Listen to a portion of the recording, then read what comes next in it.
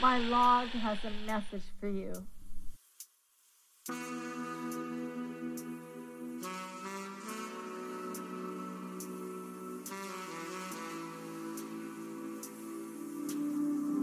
The stars turn, and the time presents itself.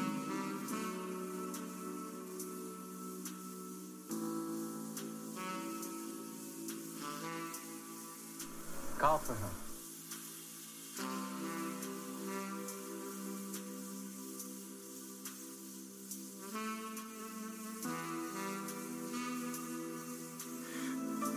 Brings back some memories.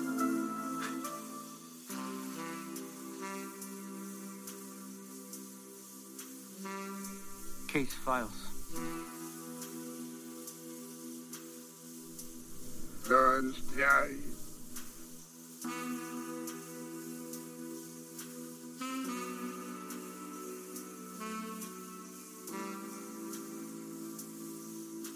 There's a body, all right.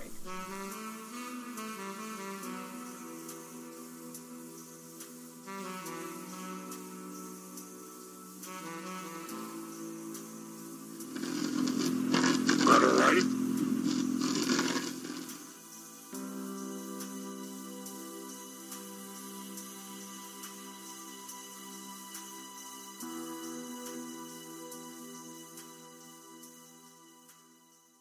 Hello, and welcome to Listening Post Alpha, Part 1, with us, Time for Cherry Pie and Coffee, with Easton and Bex. And us, Bickering Peaks, with Lindsay and Aiden.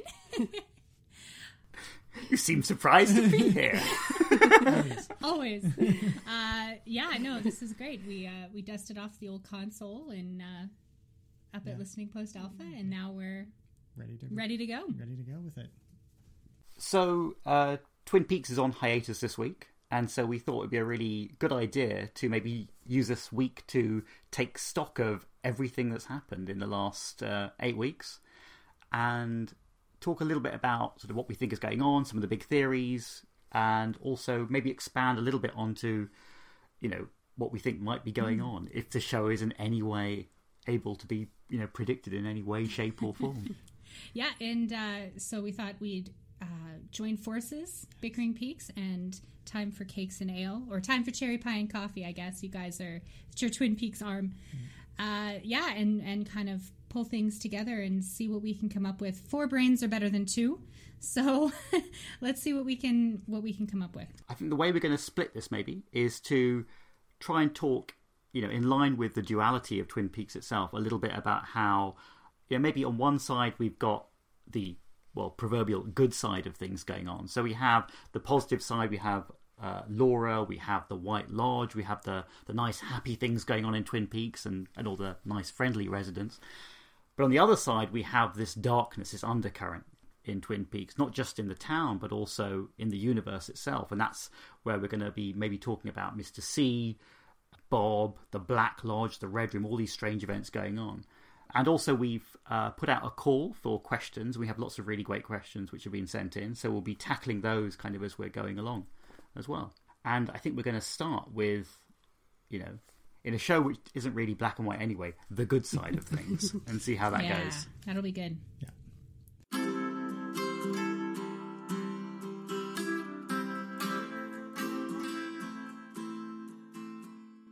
So where should we start? Where should we start? That's a great question. Where should we start? Well, what have we got going on with the good side so far? We've got, I mean, it's surprising to a lot of people, I think, that Agent Cooper was able to leave the lodge so quickly in, the second part of the return. So, that was something everybody was wondering about, how this was going to happen, and we got kind of an answer to it, maybe, sort of. Sort of, so far? In the second hour of the show. And we've got some big mysteries going on there too, like where did he actually go? He's been sucked out of the lodge or forced out of the lodge into the life of Dougie Jones. We have Laura forcibly removed, it seems, from the lodge and sent somewhere. We also have Major Briggs, whose mysterious appearance after a long assumed disappearance has kind of thrown the FBI and the military into disarray a little bit too. Right. So we're kind of all over the place. There's been a lot more of the, I guess, the quote unquote bad element going on. The evil side of things is a little bit more linear, maybe, I guess, or easier to grasp. Yeah. I don't know. How do you guys feel about that? So I think the bad side, it kind of stands out more because it's a lot more shocking. But I think the good side, the undercurrent of the good side, is still there. Yeah. For example, if you look at the town of Twin Peaks itself, a lot of the sort of characters who are on the side of good who are still around. So some of the old characters like James, Shelley, who are still there and still seem to be positive and be a positive influence on the town. And then, of course, in the sheriff's station, you've still got Hawk and Andy and Lucy, who are kind of unashamedly lovely and wonderful. And also the new sheriff as well, who seems to be pretty good. Even if it's difficult to tell at this moment how much he knows about all the weirdness that's gone on, but he seems to be on the side of good. And even though you've got a few bad eggs in the sheriff station itself, chatting up the place, but by and large, the forces of good are there. They're just not being quite as dramatic an impact on the plot at the moment. They seem to be kind of almost sort of waiting in the wings to actually make their moves, just like Good Coop / Dougie Coop is in Las Vegas. Right. He's kind of almost on pause, waiting to do something until the time is right. And I think a lot of the positive influences in the show, in a similar way, are almost waiting for their time to actually make a positive difference, whereas the bad guys are already up to no good. Yeah, it does kind of feel, I think, that in the first half of the show so far, it does feel like some of the evil in Twin Peaks is being established in the real world. Right. Whereas actually a lot of the good things that are happening in the more extra-dimensional spaces that we're seeing. And some of the transitions you're seeing where characters are emerging in the real world, but they're not quite themselves.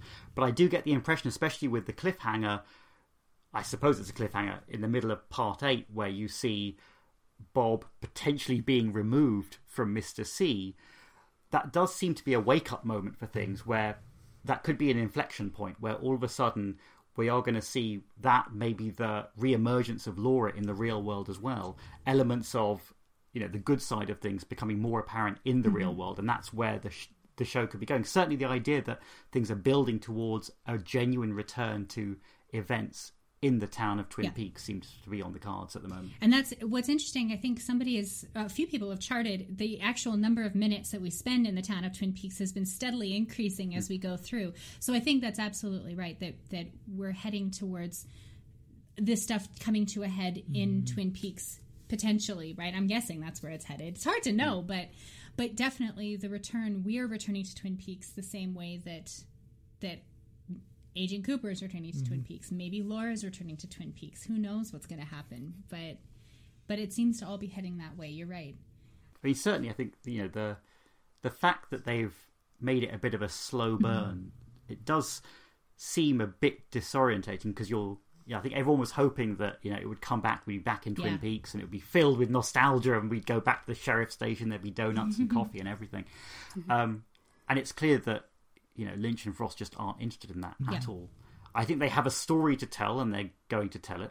And it does almost seem like a reflection of Fire Walk With Me. The whole idea that it's just taking the mythology in a very different way that I think I remember when I first watched Fire Walk With Me, it was very jarring.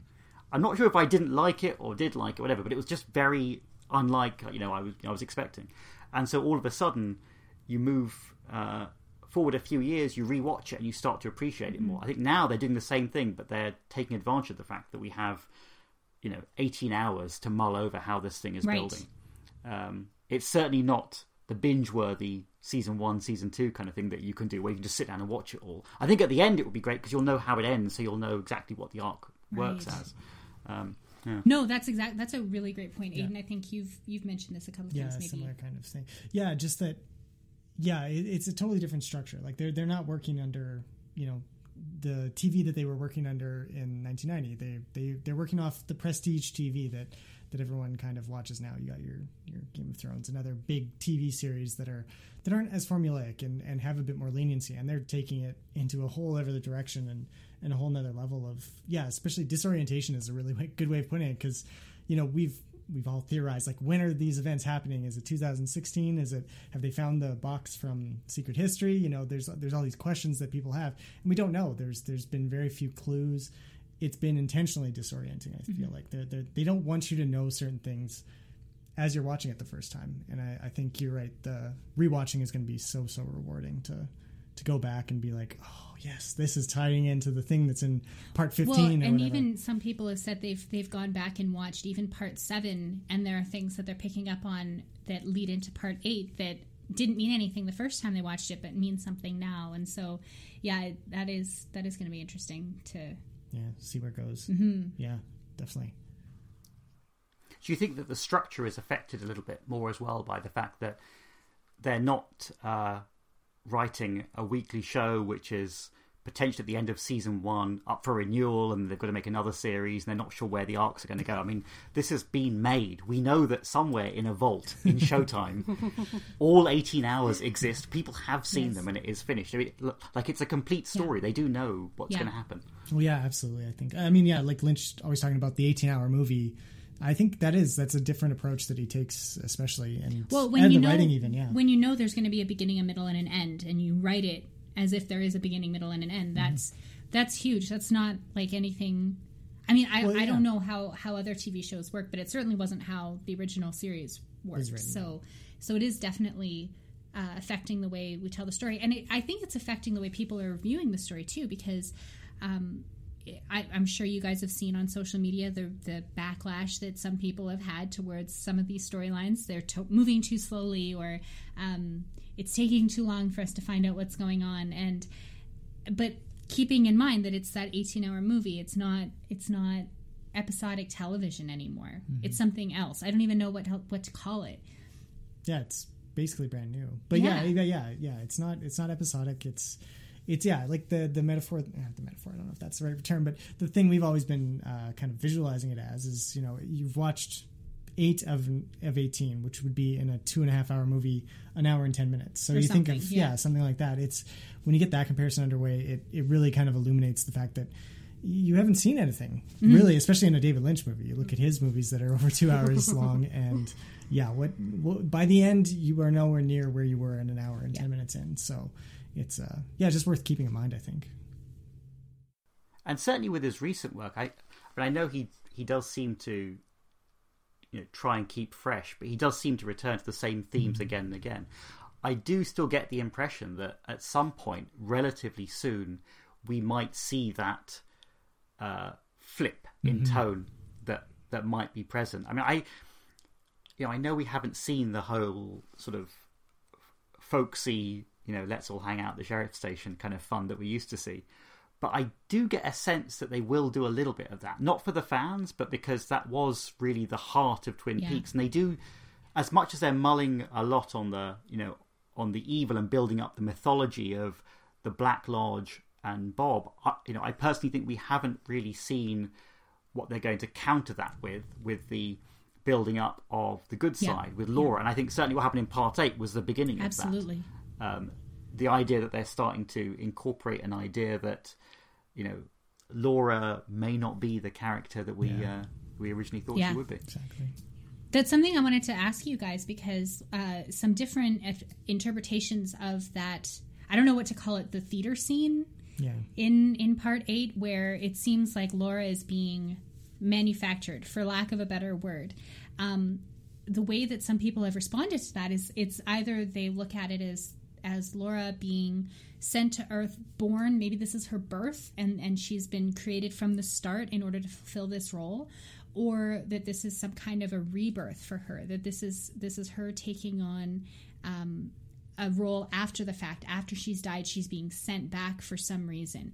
And there seems to be, and even other interpretations in between there all along. So what do you guys think is going on there with Laura's story and how she's being portrayed here. Yeah, I don't know if that sort of shining golden ball of light is her creation or possibly the creation of a prophecy that will affect her, the person that you see in there. Or maybe it's some kind of premonition that they have, that they know that this is the person who will affect some kind of change.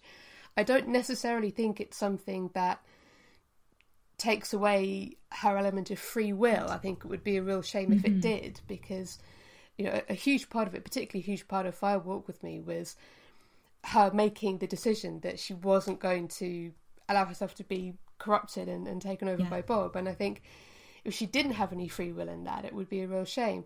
So it could be that they are somehow seeing a potential in someone to combat it. Or it could even be that it's odd that the image that you see is the prom photo. It's not a baby that you see in it. It's not the older Laura that you see in the lodge, but it's that very specific photo. So are they marking a moment in time in some way in which there's going to be some kind of shift? It could even be that they are removing her from the Black Lodge or the Red Room, the waiting room, and returning her. Is that what we're seeing in that early scene where she gets zapped out of the room after she whispers something? And are they sending her back? I don't know if we're not entirely sure who they are or where they are or how much power they have over the Black Lodge, the White Lodge, wherever it may be, or Earth. Or I think a lot of it is going to come down to what their role is. Is that the White Lodge, or is it some third place where they have some kind of almost kind of neutralizing force that they can bring to bear to kind of restore balance in some way? It's all very mysterious at the moment. Who knew that a silent scene in the Golden Orb could make everything so mysterious? No kidding. What do you guys think? Well, I think it depends on a lot of things. Like you brought up the whole balance issue, that maybe this is a balancing act, literally an act that will balance the forces of good and evil. And in that case, I mean, there's a lot of debate about what the giant represents. In fact, I think today, wasn't it released that his name might be the Fireman? That somebody. Oh, so we hadn't seen that. Okay, so I think that was on Welcome to Twin Peaks. No. Sorry, spoiler alert.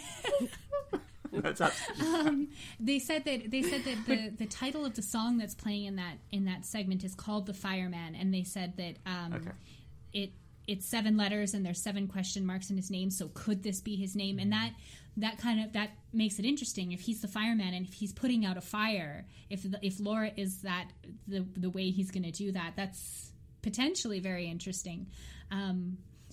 Something else though is all along we've been debating, even going back to his first appearance in season 2, what role he has, if he is good, bad, or somewhere in the middle. And I think Aiden and I anyway, have always fallen on him being kind of a balancing, but more good. More positive, yeah, I think so. So, and the fact that he's older in this scene, I think is interesting, because we've seen all the other characters age in the lodge and age in this supernatural other world, and he's aged too. So that makes us think that this might be taking place in the future. Oh. Or okay, I shouldn't have said makes us think. Makes me think. Maybe it's taking place now, and that he's sending Laura as an emissary, which fits in with what you said, Bex, that Laura has been removed from the lodge in that moment, and that's when she's being sent back to Earth in the Golden Orb, maybe. Yeah, I kind of took it a different way. Okay. I thought it was. I also thought it was really interesting that it was the fact that it was a photo. That it was the prom photo. And the prom photo, like its effect on Bobby and whatever part that was, it's really more the memory, right? So I feel like it's almost like totemic, almost. Yeah, almost. It's like the suffering and the anguish of the initial pilot episode is what they're sending to save the world from Bob. And I don't know how that's supposed to work, but that's kind of like the textual meaning I took from it, which is, could be interesting. I mean, I don't know. like who knows? Like it could be that orb happened with Laura's face, and then maybe we never see Laura again. I doubt it. I really doubt it. But you know, who knows with the series? Like it could go anywhere. Yeah. It could have been Chaz. It could have been, or Wally's, or I've seen all the photoshops. Everyone's head has been in that orb this week. I have to say. So. yeah. If as you say the people who are in the Black Lodge are all aging, you know, Laura, Cooper, Mike, everyone is older, and then also the giant fireman, whoever he is also older, but it's odd that they're witnessing then something happening in the 1950s, well, the 1940s actually, isn't it? Yeah. They're witnessing the 1940s and react to it. And then thinking about that initial, or the very first scene in the very first part where he's talking to Cooper and says, "You are far away." Could it be that the fireman and Senorita Dido in that kind of black and white mansion where they are they moving the other direction in time? Are they moving backwards in time as we're moving forwards in time, and yet the connection is the same? River Song. Exactly. Yeah, so the fireman might be in the past and therefore see him reacting to the moment when something happens. He may even know that this is the thing to look out for, because if they were in the opposite end of time, they would have known of it happening. So maybe that's the alarm telling them that it's happened, and then they do something that they know is going to affect the future because they've already seen it. But then if he's talking to Cooper in the future, this time gets really and messy. Bex's head explodes. But you remember how in that scene with Lucy where she gets really confused about the mobile phones and she can't cope with the fact that somebody is moving through space and talking on the phone at the same time. And I kept thinking that is actually, it's going to turn out to be really important, because it's her inability to grasp it is in some way related to my inability to articulate what I mean about the moving in different time directions. I don't know. But that does also become interesting if you think about the fact that in the Red Room, if that is actually part of the Black Lodge or just a waiting room for it or whatever, you know, things are going backwards in that room and they're played forwards from Cooper's perspective. So there must be some reason beyond a sort of stylistic choice why you choose to play the scenes backwards. You could have done it in using a made up language. You could have done it in something completely bizarre that you wouldn't understand. But what you're clearly seeing, especially when in the season 2 finale, when he's looking at the coffee cup, for example, and pouring it, the implication is, time moves in a funny way there, but is it actually that we're seeing two trajectories in time? In the same way that in the finale of Star Trek TNG, that's all based around the fact that I think they're firing at some event in the future, and then that's what causes things to have an effect in the past. Right. And there could be some weird effect. This whole idea of time just could be that we're seeing events sort of colliding, and there will be some moment when they do actually meet, when the timelines all converge, and then they kind of splay out afterwards. But some kind of singularity. Yeah. So why do you actually think the Giant is sending this orb back? And when do you think it's going to turn up? Well, that's a big question. That's a very big question. A good question. My initial reading of that sequence was that we've already seen it. It was I was of the assumption that it was the frigate, the cock frog. The cock frog, yes, had come out, and that girl is Sarah Palmer. So it's gone in and presaged Laura's birth by tunneling into Sarah Palmer. So you viewed the orb as becoming the cock frog / frigate, and that went on. Yeah. And I disagreed with that. Yes.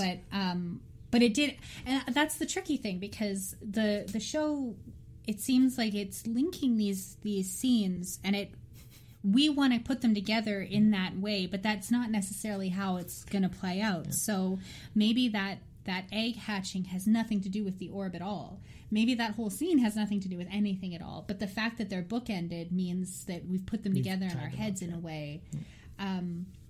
because I really do like the idea of this being Laura's quote unquote rebirth. This isn't, because I really bristle when I think about the idea, like you did, Bex, that she has no agency and that this was all fated to happen. That really upset me when I got to the end of the episode, because I thought that just doesn't jibe with what I want for Laura, I guess, right?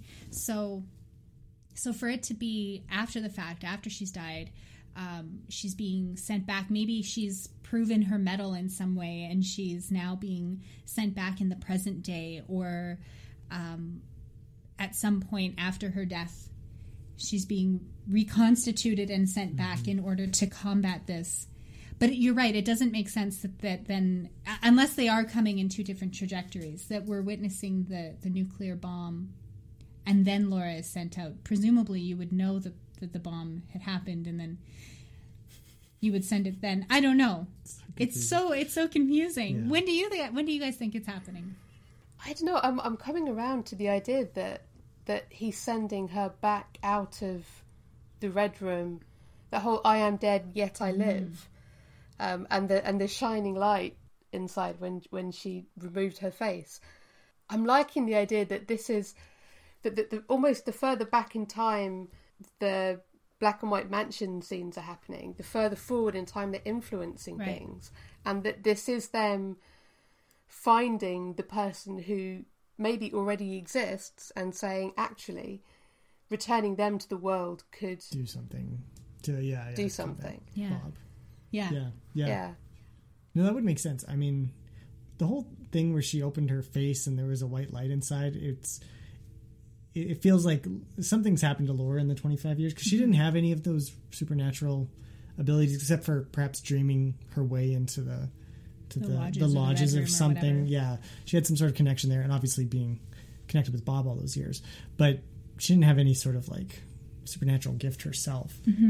But yeah, the brief snippet of her that we got in the Red Room, really, it was otherworldly, and unlike any of the other, even Mike or the Arm or anybody hasn't displayed something that prominently, really. Even the Giants in this TV series was, pretty staid. He just appeared and gave some advice and took rings and stuff. But he wasn't super powerful or anything like that. Yeah. And maybe that's not how we're supposed to read Laura's appearance, but that's how I took it. It was like she's like a superhero kind of thing, or super powerful in some way. Which fits so nicely with this idea that at the beginning she was literally just a dead girl. Like, she didn't have anything, and we grew to know her, and then Fire Walk With Me happens and we see her come into her own, and then the return is going to literally bring her back to life. I think that would be such a nice trajectory for her to go on if we somehow and if she becomes even more heroic and is made very prominent and central to her own story, even more so than in Fire Walk With Me. I think that would be really fitting. Yeah. I think what's interesting is it could be in an interview in Lynch on Lynch, but it's a section where it's very clear that not only is David Lynch really interested in the character of Laura, but he talks about the fact that, I think he even reminds the person interviewing him that Laura was an example of, tremendous bravery and courage and heroism, specifically in light of the terrible things that were happening to her. And I think even he wouldn't undermine that by suddenly making Laura be rewritten in some way. Because I think he wants to make her arc complete by adding on what happens in the return. He doesn't want to undo what he's... replace what's already happened. Yeah. And so the one thing we were also thinking about was, again, it goes back to this idea of, wanting and needing that keeps coming up. And this might be complete bollocks, but what's kind of strange is Laura being sent back in some way to torment Bob in some way, because Bob couldn't and didn't have the chance to inhabit Laura. He didn't get that opportunity. And is it like the Giant, flipping him the bird a little bit by sending back the only person who he couldn't take control of as like the as a way to kind of break him in some way, to show that even though he tried and tried and tried, there was somebody he couldn't get, and that's the person who they're going to send back in some form, as a response. Because I almost see the return for Laura not being potentially the same Laura we saw before. I almost see it as a new iteration of her coming back. Yeah, and that absolutely fits. I think that would be a really nice way to cap off her story, I guess, in a way. If she's somehow able to... I mean, one of the theories that before the return even started, because we saw only Cooper and Laura were the only faces that were used in promotion. So we knew, I think we all kind of instinctively knew that Laura was going to be important, but how could she be important if she was dead? And so... with the ideas that maybe there's time changes going on or something, some theories came out that perhaps Laura would be the only person who could contain Bob or something in order to remove him completely from the world. And that would also be really fitting, that maybe this is some way she's being sent back to torment him, to capture him, to remove him completely from humanity's world, I guess, for lack of a better term. Is it possible that when people have spent a significant amount of time in the lodges or the waiting rooms for the lodges, that they could develop some kind of magical ability, for want of a better term? Because when we see Dougie Coop wandering around the casino and he can see where all the slot machines are going to pay out, and that's way too many slot machines that would pay out a jackpot than you would even have on a day in a casino. And his almost kind of inadvertent ability to dodge the hitmen when he drops the key on the floor. Because we were thinking, this is some kind of lodge influence. The lodge is looking out for him. But has he actually gained some ability to tap into something? And if that's true, could Laura have the same? Is she going to come back actually more powerful? Yeah. Is she going to come back maybe as the only person who could have power over Bob? Because she's gained some ability, some inherent magic or otherworldliness in being in that place for such a long time. And being the only person that he couldn't get in the first place. Is she now actually going to have the power to not only evade him, but actually capture him? Yeah. I don't know. Yeah, I think that could be really interesting if they decide to play with that. It's the kind of story that I could totally see Lynch and Frost going with, and I would absolutely want to see them do it. Too, So it would be really cool if that's what they decided to do. Because I have no idea what that looks like in their world. You know? Based on everything we've seen so far, it'd be quite a feast to set our eyes on, I think, for sure. So we had quite a few questions come in specifically about Laura. Should we go through some of those? Let's do it. Kevin McCarty said, prediction, Leland's message, find Laura is the key. Only Dale with Laura can defeat Doppelcooper with Bob. Mm-hmm. Yeah. Yeah, well, that's basically what we kind of I think that's kind of what we went into it expecting. But I think the role of Cooper we haven't talked about that much yet, because what role is Cooper going to play? Yeah. Presuming that he gets control over his whole faculties again, and to whatever extent that's possible. What role is he going to play in this? Presumably he's the hero and he's been the central character so far in the series. But if Laura is actually the most important one, which it feels like perhaps is actually the case, is he going to wind up playing a supporting role to Laura? Which I think would be really interesting, because and it would really drive people crazy if they waited all this time for Dougie to bring Cooper back, and then it winds up being I'm just here for 5 minutes, and then Laura's going to save the day. He's Robin to her Batman, or something. Yeah. I think it'd be kind of cool if in hour 18, when the episode ends, tragic as that may be, it actually ends with starring Cheryl instead of the Carl McLaughlin, and everyone would freak out, I think, if that happened. Yeah, no kidding. So I think one interesting thing about that is, like you say, Aidan, we don't actually know what Cooper is doing here. So I know that everyone wants to see Cooper back in Twin Peaks, but there's no reason that we can see for him to go back at the moment. So we know that he's been returned to the real world, we think. And we know that there's probably an arc developing where he might be regaining his sort of his critical faculties and sort of coming back into himself.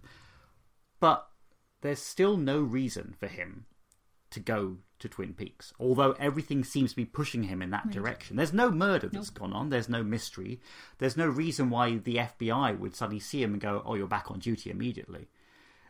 The only thing that we can think of in terms of a possible link is the entrance to the lodges there. Yeah. There has to be some reason for him to return to the town, not necessarily to solve a crime directly, but because ultimately it's going to be tied to the mysteries in the woods. Yeah.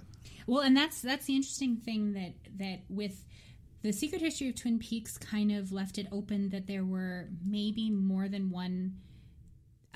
There was more than one way to get to the lodges, that maybe Pasadena had something to do with it, or New Mexico, or something, that there were locations around the world that, or at least around the continental United States, where you could access the lodges. So it removed a little bit of the centrality of Twin Peaks itself as an important place. But I do think that what we've seen so far, and I'm thinking specifically of the ending of Part 7 with the switch in the diner, and a few other things that just make, like the humming at the Great Northern, and what are some other weird things that have gone on?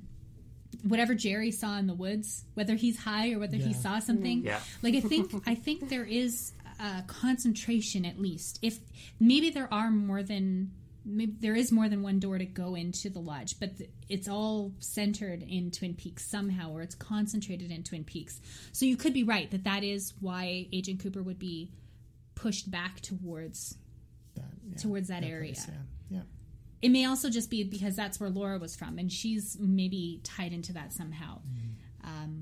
But yeah, you're right. It's hard to tell what his purpose would be unless there's no murder. There's no reason for him to be.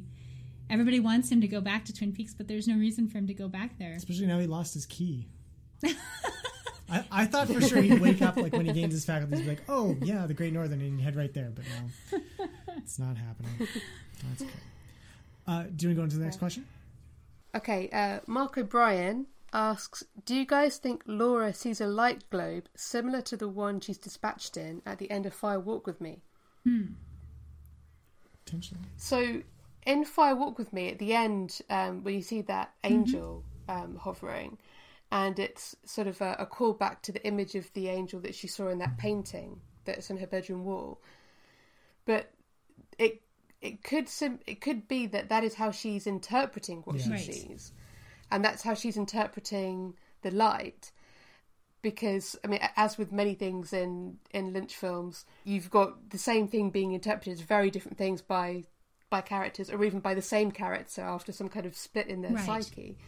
So, could it be that the light that she's interpreting as an angel is in some way connected to the light being sent from the black and white mansion, or some kind of positive thing? I don't know. Yeah, no, it's. I think that's a good possibility. We've talked about that a little bit in our last recap, saying that the things that we see in the lodges and the black and white place everywhere are maybe just like humans. What humans are capable of understanding of those places might not be their actual form and format. So, yeah, I think it's a golden ball here and it's an angel somewhere else. Totally makes sense. Yeah. Do you think it ties more to the golden ball that was kind of dispatched from the giant to Cooper in the scene when he gets shot at the beginning of episode 8 of the original series, the start of season 2? That was because that was a more defined golden ball. It was, and that was really cool because I completely forgotten about that scene until I saw it posted on social media earlier this week, a couple days ago maybe, because that definitely seems like it's got to be related in some way. Just the better CGI now. Yeah. But it's definitely something that the giant is sending from his head into Cooper's mouth. It looks like places, so could very well be. This is a bit left field, but if Laura has been returned to the world, could she even been seeing herself in some way? could her future self be the light that she was seeing, and she was coming to say it's going to be all right, or something like that? I love that idea, and that's something that quite a few people have said. Like the light that she sees looks like a TV flickering or something. So she's seeing, maybe she's watching Twin Peaks itself play out in the Red Room or something like that. But I love that idea that maybe she is just seeing herself and knowing that it's going to be okay, because somewhere, somehow, she's going to come back, or she's going to save the day. Yeah. Oh, I just love that. I just got chills thinking about it. I think that's great.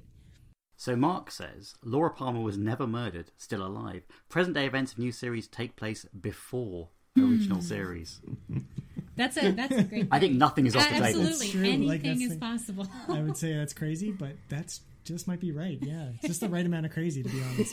Well, it kind of fits in if like what you guys said with the trajectories of time kind of converging. I mean, not? Is it future or is it past? Right? I think that's really, that could have been the title of this series, because it's the question everybody's asking: when is this taking place? It absolutely could be that what we're seeing is happening out of time. And I mean, even David Lynch said that too. He's like, maybe you're not supposed to watch it in this order. Maybe there's some kind of, I don't know how we find out what that order is. We'll maybe know at the end of 18 hours, but definitely that it's things that were being shown are maybe out of sequence. Do you think that affects the interpretation, though, of the scene where Hawk finds the diary pages? So that implies that so a certain number of events are happening post Laura Palmer's death. And certainly Hawk seems to be very interesting, because I think his arc is very much out of sequence, potentially. Yes. Because I remember is it part 1 or part 2, because they were together, the bit where he actually goes to the entrance of the Black Lodge. Now, that can't be, I think, immediately after he's had the first call with the log lady.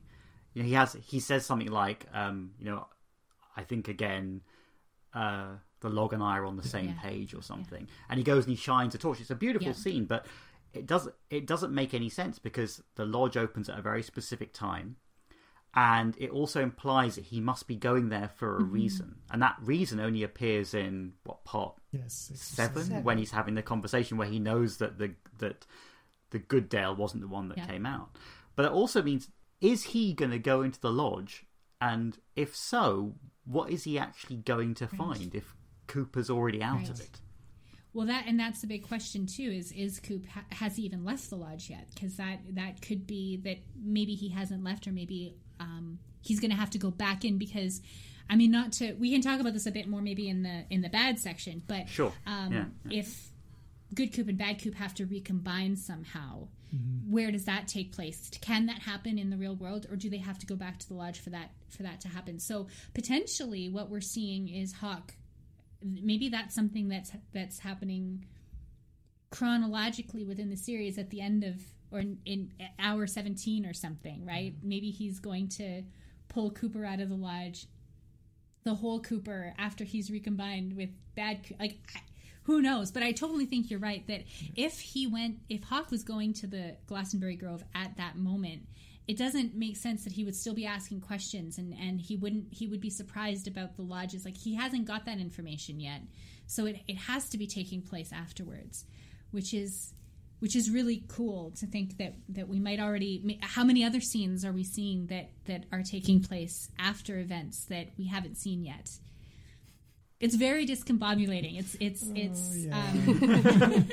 I don't know. We feel really rootless, I think, as an audience. But it's a good feeling, because you just want to put that mystery, put all the pieces together and figure it all out. So, but I think we're kind of cool if, when he does go, it turns out that he has backup, and a shitload of people just all bundle into the Red Room and create absolute chaos. Because if you rush the place, they're not going to have a chance, really. You got Bobby, you got Shelley, you got, everyone just shows up. You can leave Chad in there. It's marvelous. Give him 20. Chad has to stay. Oh, what happens if you meet Doppel Chad? Right. That can't. Or would Doppel Chad be a good guy? I don't know. Well, if they're the opposite, right? I mean, Chad is He's such a Chad. So. Yeah, it's so true.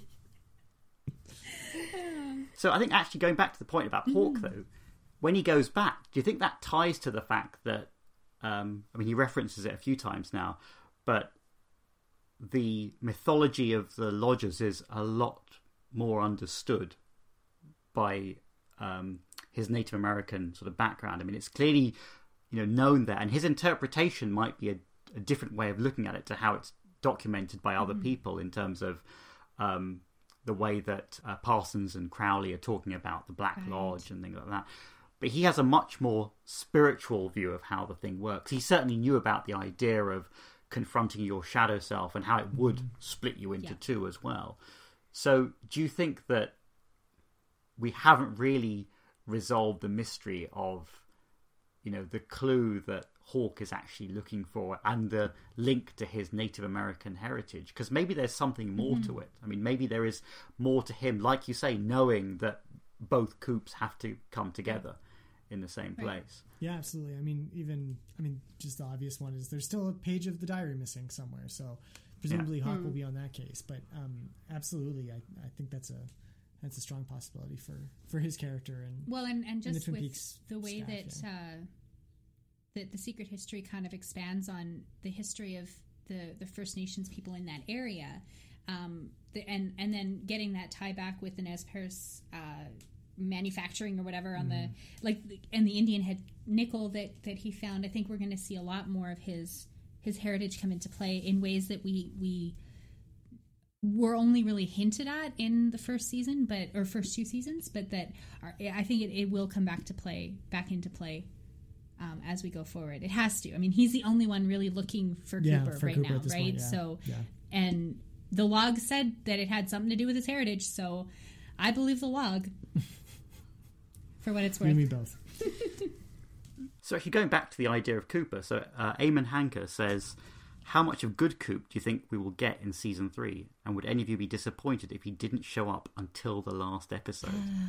That's a good question. I originally thought maybe we'd get more of good Coop, but I think we're gonna get just the right amount. I have full faith in David Lynch and Mark Frost that we are going to get exactly as much Coop as we need. Good Coop.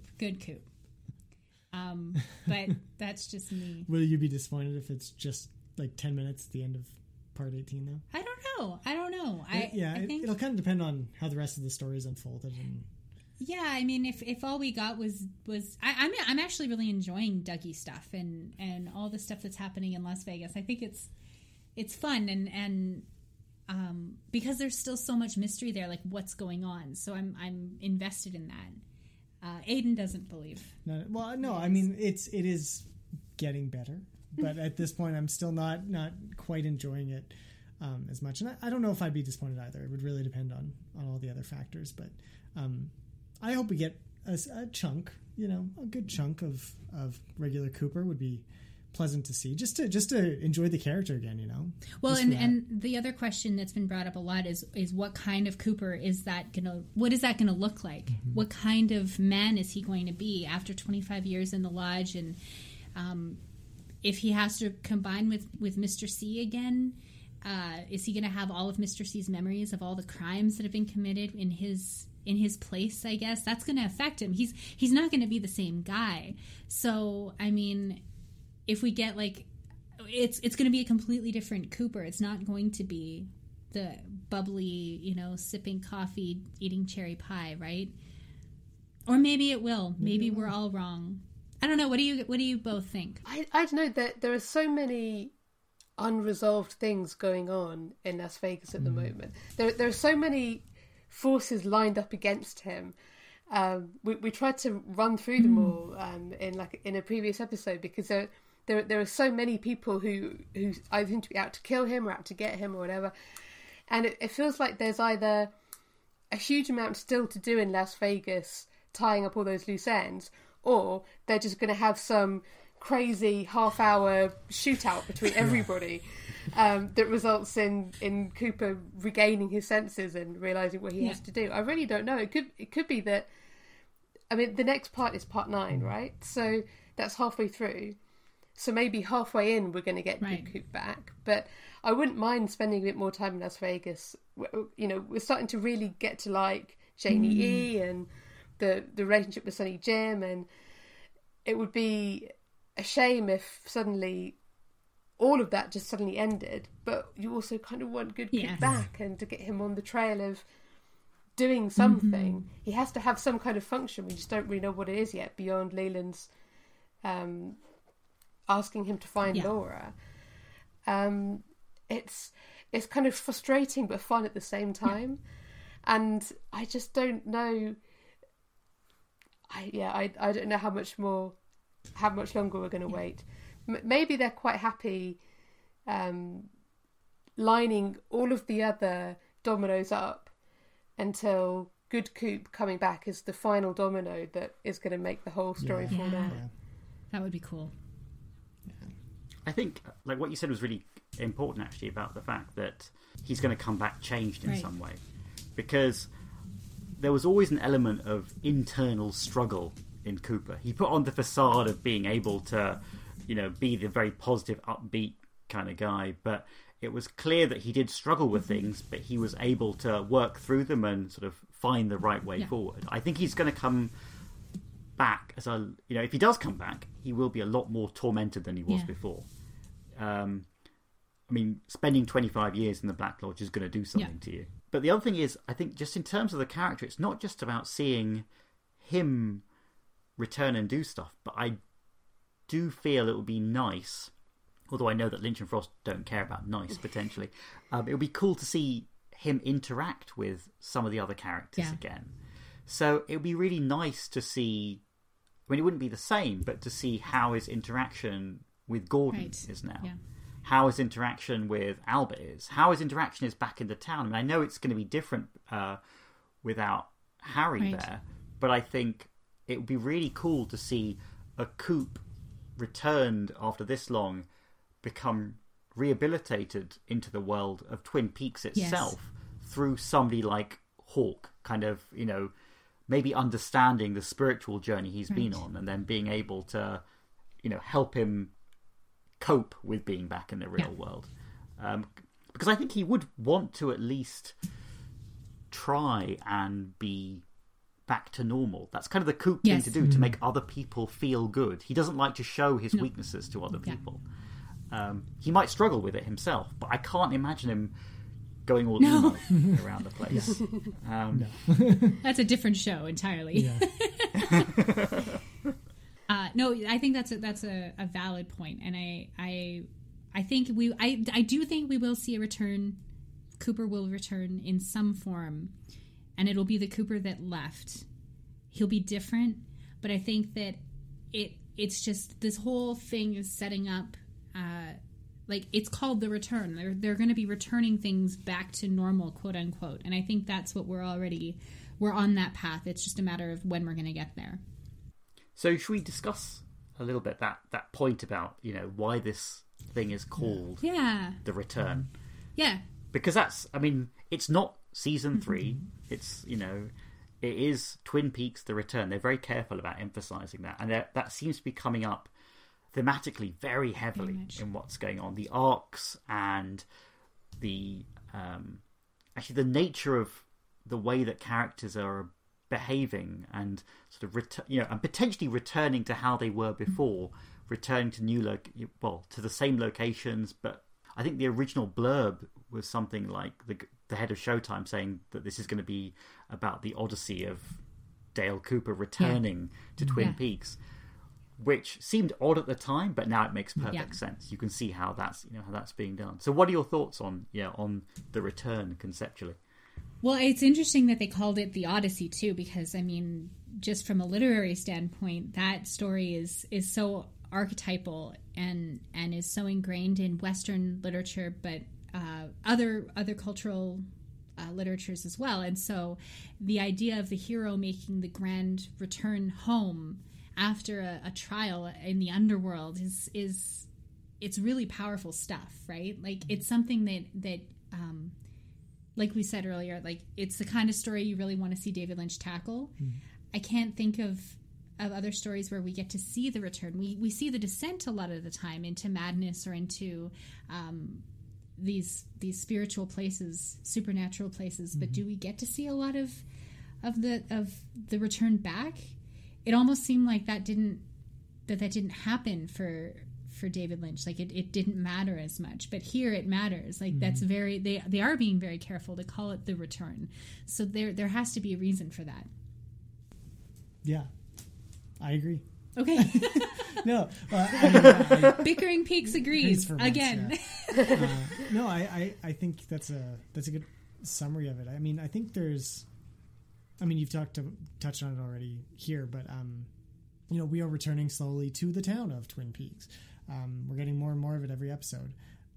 We're also, it feels like perhaps we're returning to some of the, they're not the same conflicts, but the same ideas of duality and, good and evil and stuff. And those are just getting deeper. Like they were always there, obviously, in the original series. And even in the start of this one, we had Doppelkoop and Good Cooper, and it was very clear, and they were talking about doppelgangers. But here we're getting, an exposition of it now, especially in part 8 with the atomic bomb blast and kind of the origin of Bob and potentially Laura. It feels like we're returning to the roots of what was always at the core of Twin Peaks, and part of that is Laura for sure. So, I wouldn't be surprised if her appearance may come towards the end as well. Just for the sake of, it is part of the return to her story. It's also odd that they've been dropping in all this Arthurian references now and then, but very specifically located around where Dougie Coop is, and the street names and the references that they've been having there, which again kind of echoes back to this idea of the returning figure. Who comes back when they're needed. Very Arthurian, isn't it? Which again comes back to the question of, well, is Coop not needed yet? Is he gonna regain his senses when he is needed? Is he just in play at the moment? Is he on the chessboard but he's not being moved yet because you don't need to? Yeah, that's a great point. That. And I mean, even going back to, it was kind of started in season 2 with like naming Glastonbury Grove what they did. And I don't know if you've read the original script for the season 2 finale, but there seemed to be some even more Arthurian links with like a hand reaching out of the curtains with the sword. And it really does seem like they were setting this part of it up in some form as far back as 1991. So does that mean that Cooper is the King Arthur analog? I could see it. Yeah, I could see it. That definitely. He's the one, or is Laura the King Arthur analog too? Like that could be as well. But it is very interesting to think about that. Yeah, and you kind of wonder if part of this actually means that if these lodges have always been there, and if there have been entrances to these lodges all over the world for a long time, have different cultures interpreted them in different ways. Like maybe there's some kind of link between like Legends of Camelot and the way that black and white lodges were being interpreted by the people who came up with those legends afterwards. And is as you said earlier, like do human beings perceive things in the way that they are capable of understanding them? Because whatever they actually are metaphysically, we don't understand them. So we perceive them through our kind of own cultural lens, and they create kind of legends and mythologies and religions all over the world, maybe. Yeah, that could very well be. Yes, absolutely. That is, very interesting. Yes, we had one question from Christian Hartleben, which, to summarise it, really is talking about the influence of Mark Frost in The Return. So it has come up a lot. I mean, certainly, people are talking about it as this wonderful piece of David Lynch art and things like that. That's very true. But from the very beginning of The Return, it has been extremely clear, I think, that this has Mark Frost's fingerprints all over it. I mean, he is there ingrained in this whole thing. And certainly now that so many layers of it are being revealed by, reading The Secret History of Twin Peaks in particular, it shows that he has built a mythology that he has worked into the script that's being presented to us now. And although, David Lynch may not have read The Secret History of Twin Peaks, I know he said he didn't, but I think he does know exactly what happened in that. I do get the impression that, the narrative arc of this, it's the work of somebody who is a great screenwriter and somebody who has their background, at least, post Peaks and on the air and things. He did turn to writing novels. He knows how stories work, and I think he's also aware that he doesn't want to leave things, hanging in inverted commas like it did last time. He wants this thing, like you said, to have a beginning, a middle, and an end. So I think, we should be very careful to make sure that it is always considered a Frost and Lynch piece all the time. So what are your thoughts on that? Yeah, I agree. I think part 8 that just aired is a perfect example, actually, because you look at it and it's a visual spectacle. It's all in the director's hands. But I think Dougie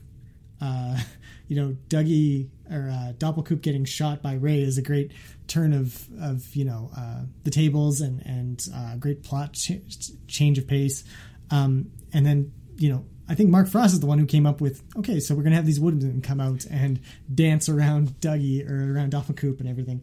I feel like those elements are there. And also, the whole idea of rooting something back into like this kind of moralistic take on the atomic bomb. I think Lynch is happier in hard realities of characters. He'll rely on larger scale things for imagery and some symbolism occasionally, but this felt like a pretty on the nose take about the source of evil in human nature and America. And it fits with Mark Frost. I mean, anybody who follows him on Twitter knows that he's a very politically motivated guy, and he has some, where he stands on these issues.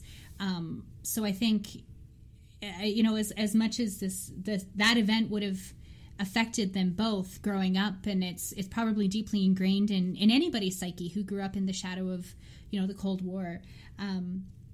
It seems like something that's very, very Frostian. Frosty. Yep. Very frosty. that it would be given such weight and such, like you said, a moral weight, right? And then also in things like the dialogue that comes, like Janie's speech about the 99%, I think is just pure Frost, right? Like that's just so perfectly his moment. And it's interesting because we've talked about this many times on our podcast, especially just saying like how there was always a back and forth between them. And I feel like that's happening in individual characters in the Return. It's happening in scenes. It's happening in the overall plot structure. And so I feel like that's really there. Like, yes, Janie E, it's kind of a Lynchian stereotype, almost like the nagging wife who's kind of missing the obvious that her husband has some sort of mental impairment right now. But then, they come out with this scene where, really turns on its heel a little bit and presents a new side to Janie E that, feels like, more of a Frost side. So I feel like, but at the same time, this character still feels whole and complete because they've created it together. And it's really an amazing, joint partnership of creative processes that's really rare to see something come together so cohesively that way. Yeah, it does actually seem, I think that example is really good. Janie is a character which is very well written for Lynch to direct and produce on screen. Although I do wonder, I think even in part 8, I'd like to know what was in the script describing the explosion and everything that happens after. We thought that when we were watching it. We're like, this script must have been 4 pages long.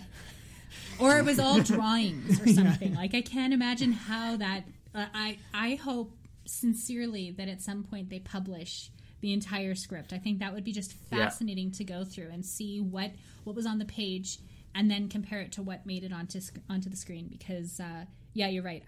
I can't even imagine how that was written. Yeah. And then there's an explosion, and then there's color, and then, like, I don't know. There's color. Good summary, yeah. Actually, going back to what you were saying about the discarded ending of the season 2 finale, there's all the weird stuff that happened with, you know, the dentist chair and all this business, right?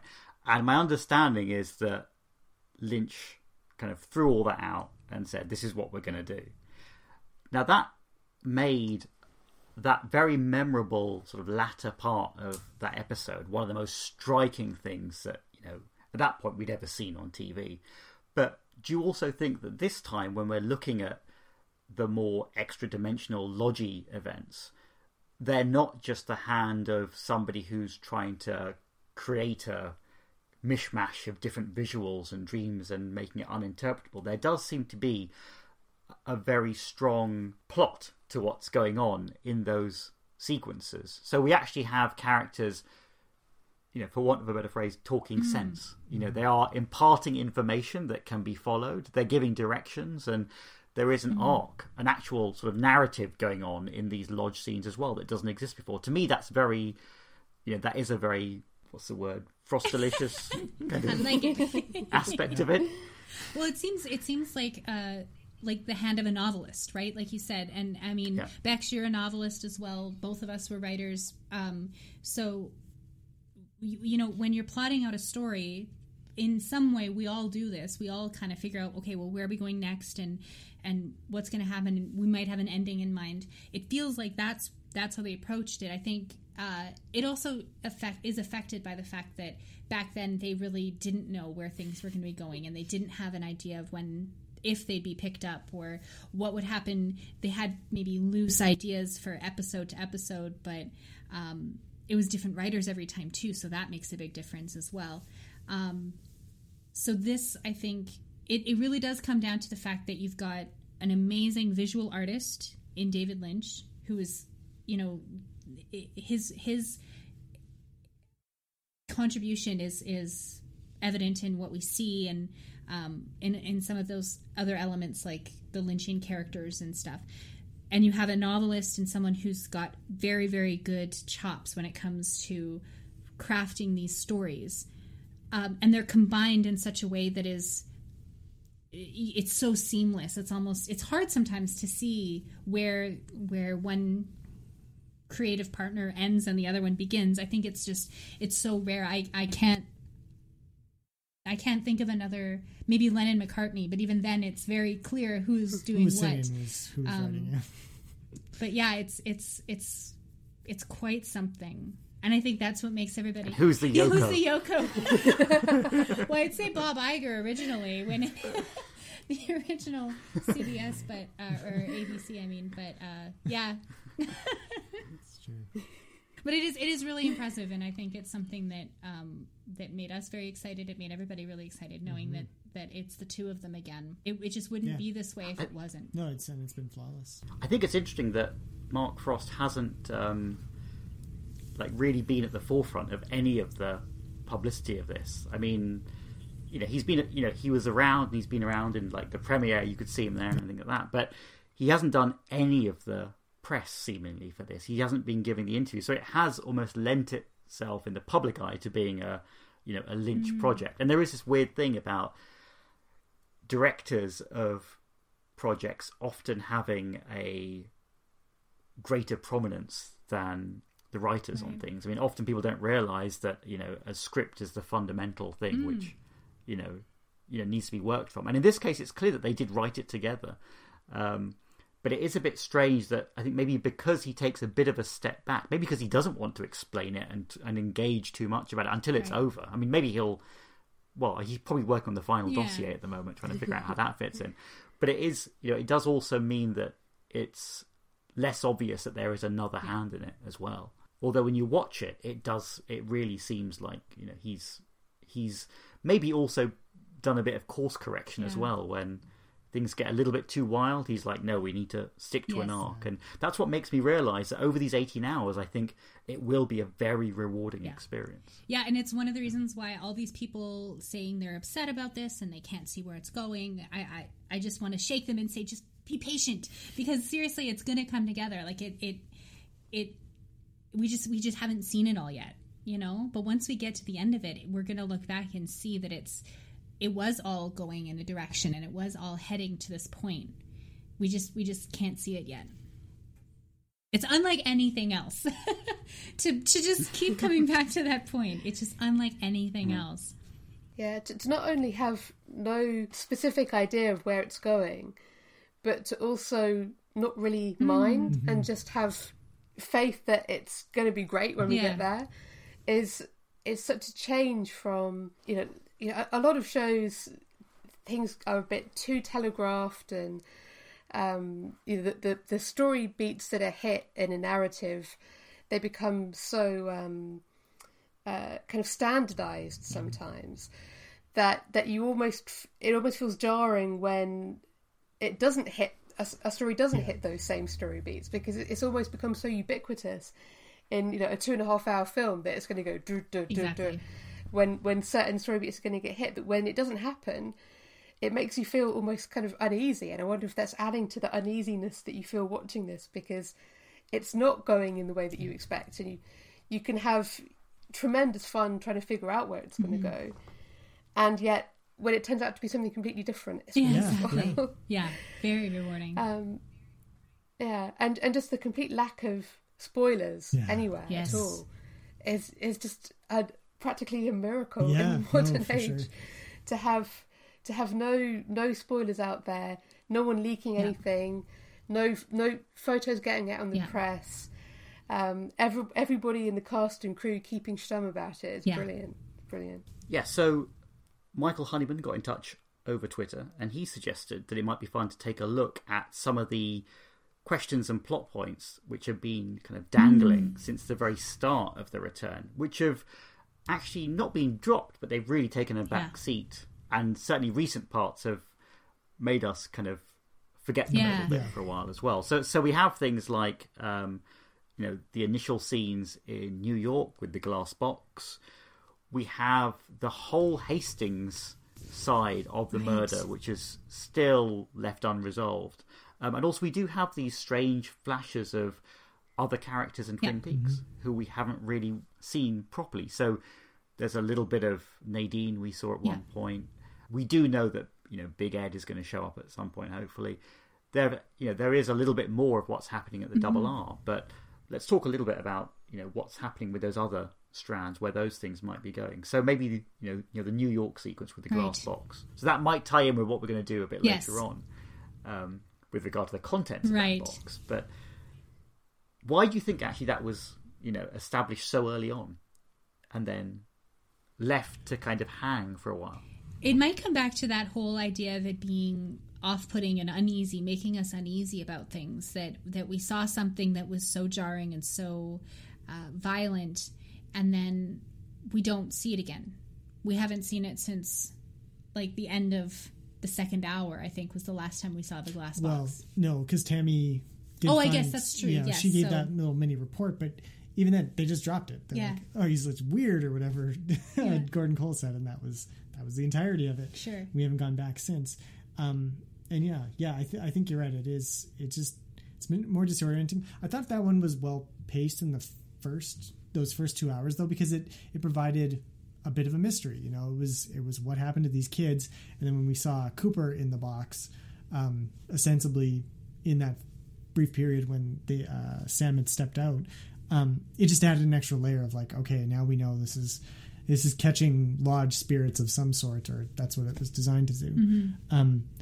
So I feel like it helped establish that, and you know, given the idea that there are other gateways into the world, maybe manufactured gateways, too, exactly, right? Not just a portal in the woods, but something that's been created for the sole purpose of potentially capturing spirits or something. And I think the biggest question that's still unanswered from that one isn't what happened to the kids or what happened to the monster or experiment or whatever it is, but you know, who's the millionaire or the billionaire that's looking after this? You know, that's the one that's waiting in the wings. And but the fact that really the fact that it has come back, like the FBI has that information, they know what's gone on, and presumably the FBI has already gotten a call about Major Briggs's body, like we saw with Cynthia Nixon. Yeah. No, that's not it. That's not it. That's Sex in the City. Yeah, no, that's not it. Colonel Davis called the FBI. Yes, so presumably they know they're going to get that that piece of it. Yeah. So they're going to have all of the pieces. Maybe they're going to start putting it together, and we'll start to see that coming to fruition soon. But yeah, it's interesting that they dropped them in there and then left them for so long, 7 hours or something in some cases. So given that there might have been an appearance of the box in the secret history of Twin Peaks, and we know that I think Dougie Milford observed it with Richard Nixon, and Milford also knew Cole. Do you think Cole knew what that box was? Yeah. Or knows, or will come to realize that it was something that he's heard about before? Yeah, Gordon Cole is an interesting one because we've already seen with his interactions with Albert that maybe his hearing impairment isn't all that it's cracked up to be. So what else is he hiding? What else does he know about that he's maybe playing coy with or something? So he said when Tammy showed him the footage, he's like, what the hell is that kind of thing? But I think some of that may be an act. I think he definitely knows more about more than he's letting on. What's your take on Gordon? The thing is, I think he's transformed from being the sort of very benevolent boss, kind of mentor to Cooper, to somebody who has not a sinister element, but he really is a lot more involved than he is letting on, like you say. Yeah, I think those kind of funny visual clues in his office of the things on the wall, I don't know if those are just visual echoes that they're putting in because they look cool, or if it's a signifier that he does know more than he's letting on. And I also think that Denise Bryson knows more than she's letting on. I think that maybe she's even the person who Colonel Davis is calling at the FBI. Because I think she was trying to send Cole a message of some kind when they were in that meeting. With and the roses. Yeah, got the roses, and she says something like, I think you're onto something big or something like that. I think she knows more about some kind of wider picture, which leads me to suspect that she'll probably be back at some point, maybe. Another meeting with Cole. But I think maybe he does know more. And of course the whole FBI net kind of widens when you try and figure out how on earth Philip Jeffries fits any of it, which I think is kind of the biggest wild card in it at the moment.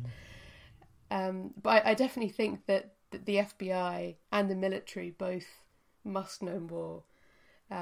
They'll have found other stuff, up in their listening post Alpha up in the woods. Exactly. Do you think that Denise knows a little bit more about Jeffries and what he's been up to, given that she's chief of staff? Well, that seems to be where I would head with that, is that she's how did Gordon put it, that she's his boss now or something, like she's ahead of him, so she's above him. She knows, she has to know more. Now it also comes back to this idea of what the Blue Rose cases are, and if Gordon is still as intimately involved with them as he seemed to be in Fire Walk with Me, because that would seem, is it some kind of X-Files like division that not everybody has access to, but certainly the chief of staff of the entire Federal Bureau of Investigations would have intimate knowledge of that as well, you would think. You would hope so, yeah, exactly. So I kind of hope so. I do hope so. I hope that Denise comes to play a more prominent role in that, the freaky elements of Twin Peaks, because A, I just love Denise, and B, I think it would be very fitting for there to be a powerful female taking the reins, because the discontent a lot of people have felt about Tammy, I think that's deliberate, that they've set that up deliberately, and maybe there's going to be some kind of mentorship or something going on there between Denise and Tammy. I always hoped so. Because the Tammy that you get in the book is a different Tammy than the one that we see on screen. I feel like there's some growth that needs to happen here still. So, to go off on a tangent, we were talking about Tammy, but... So do you think there's actually going to be a big time jump coming up quite soon that skips over the...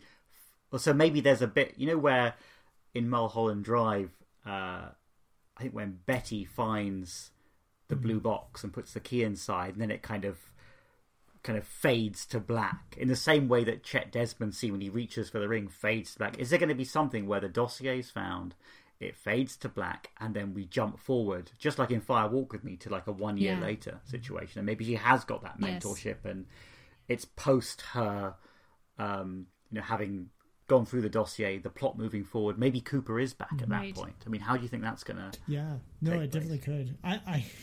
I think when we were chatting earlier, I'd said, "Oh, that'll happen in part 8. That'll be perfect timing for that to happen," and it didn't. For a time jump. Yeah. So, but yeah, definitely, I think it's always a possibility with the David Lynch movie, and I think it could serve a lot of interesting plot movement as well. I mean, there's the possibility that all the cases they've been looking into reach dead ends, and then we need a time jump in order to proceed. And Dougie's been living in a suburban Las Vegas home for 3 years or something.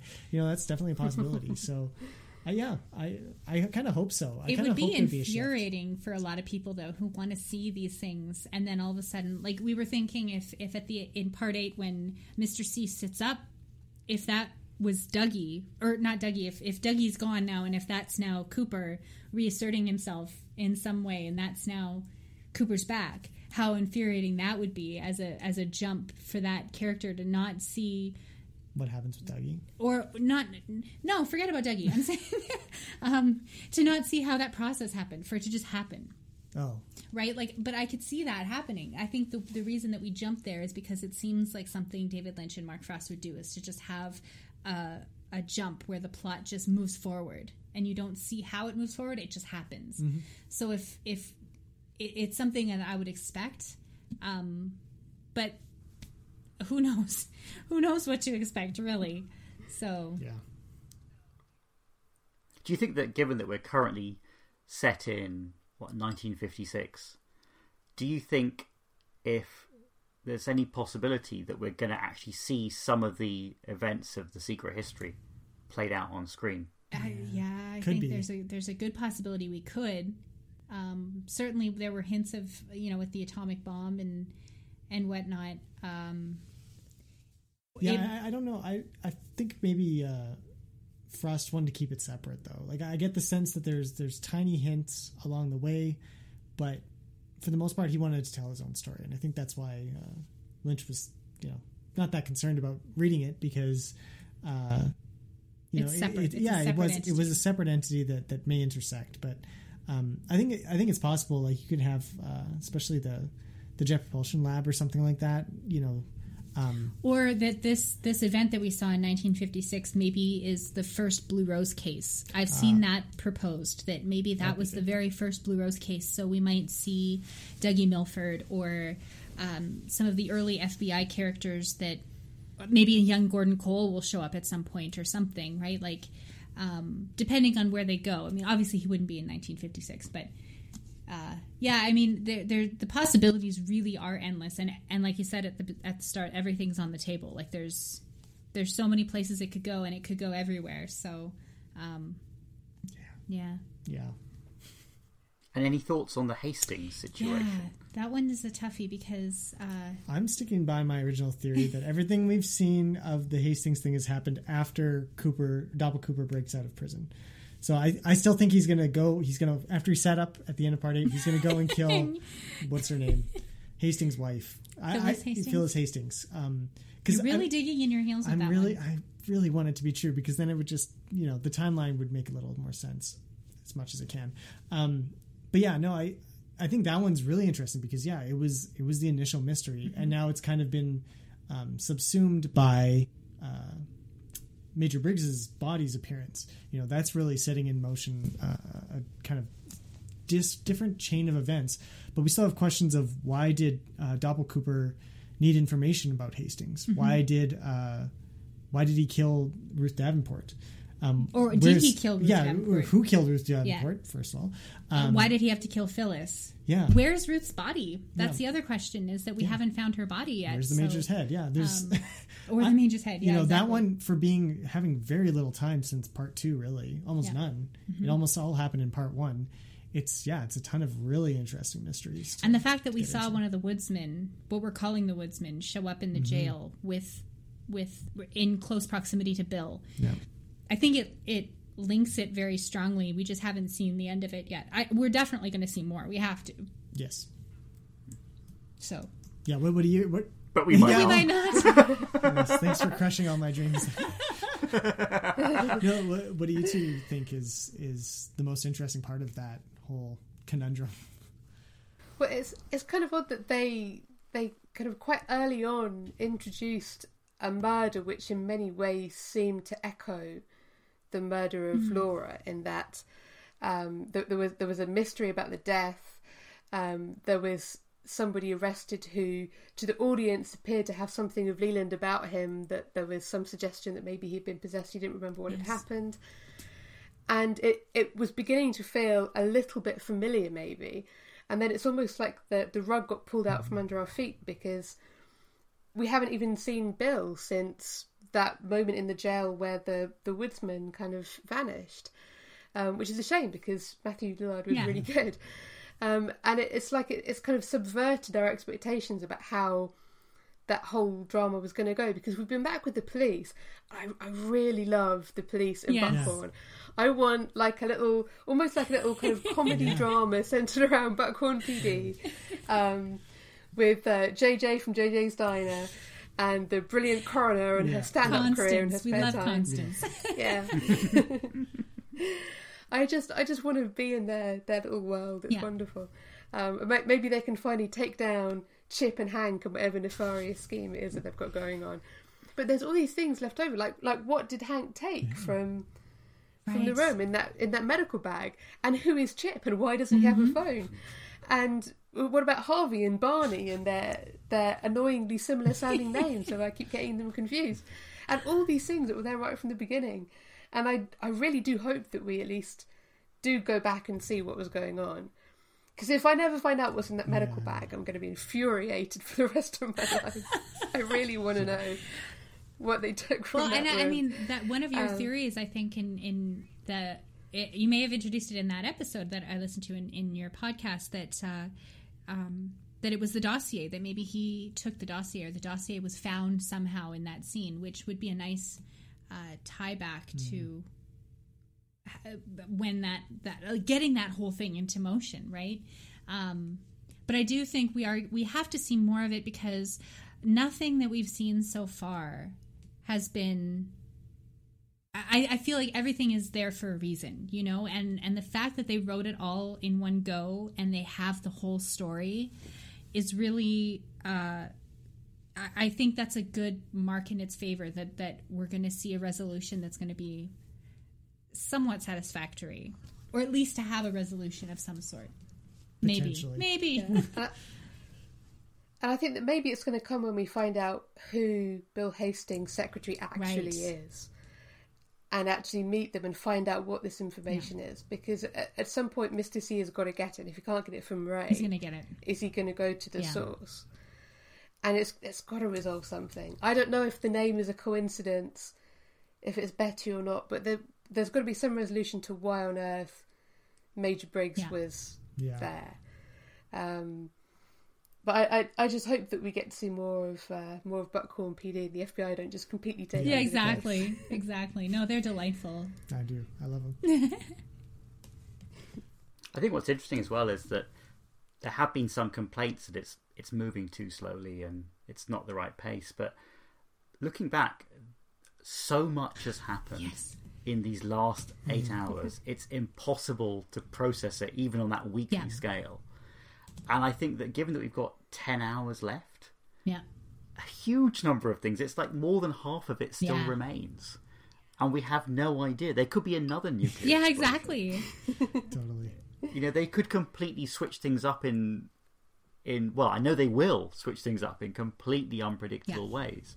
So, on one hand, I think going back to the Hastings thing, it could have just been, like you said, Aidan, maybe a window to get the mystery going with the Briggs side of things, and they may not go back to it again. But the fact they have continued to dip into that well a little bit makes you wonder if, I don't think it's going to be a plot that runs till hour 18, but I think they're kind of drip feeding elements of that plot throughout, so they're only going to be revealed when they're relevant. And it is interesting that unlike any other procedural that you'd watch, it's almost taking the pace that it probably would take in a real life investigation.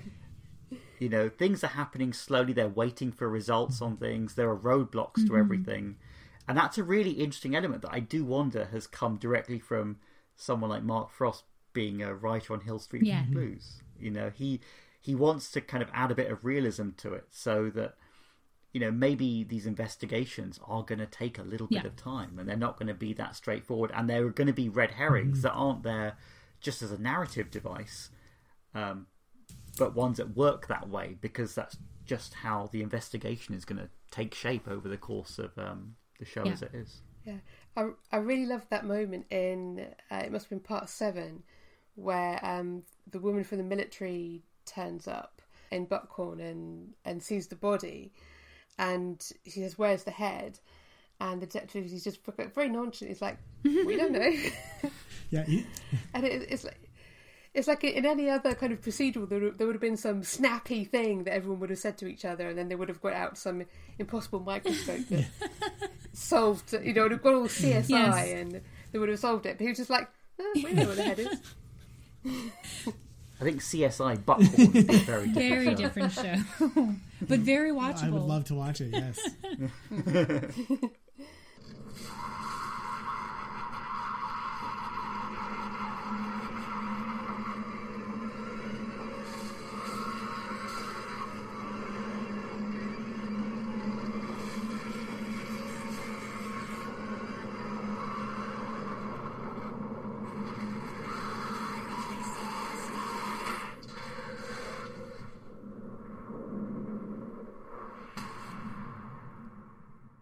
So that's it for part 1 of Listening Post Alpha with Bickering Peaks and Time for Cherry Pie and Coffee.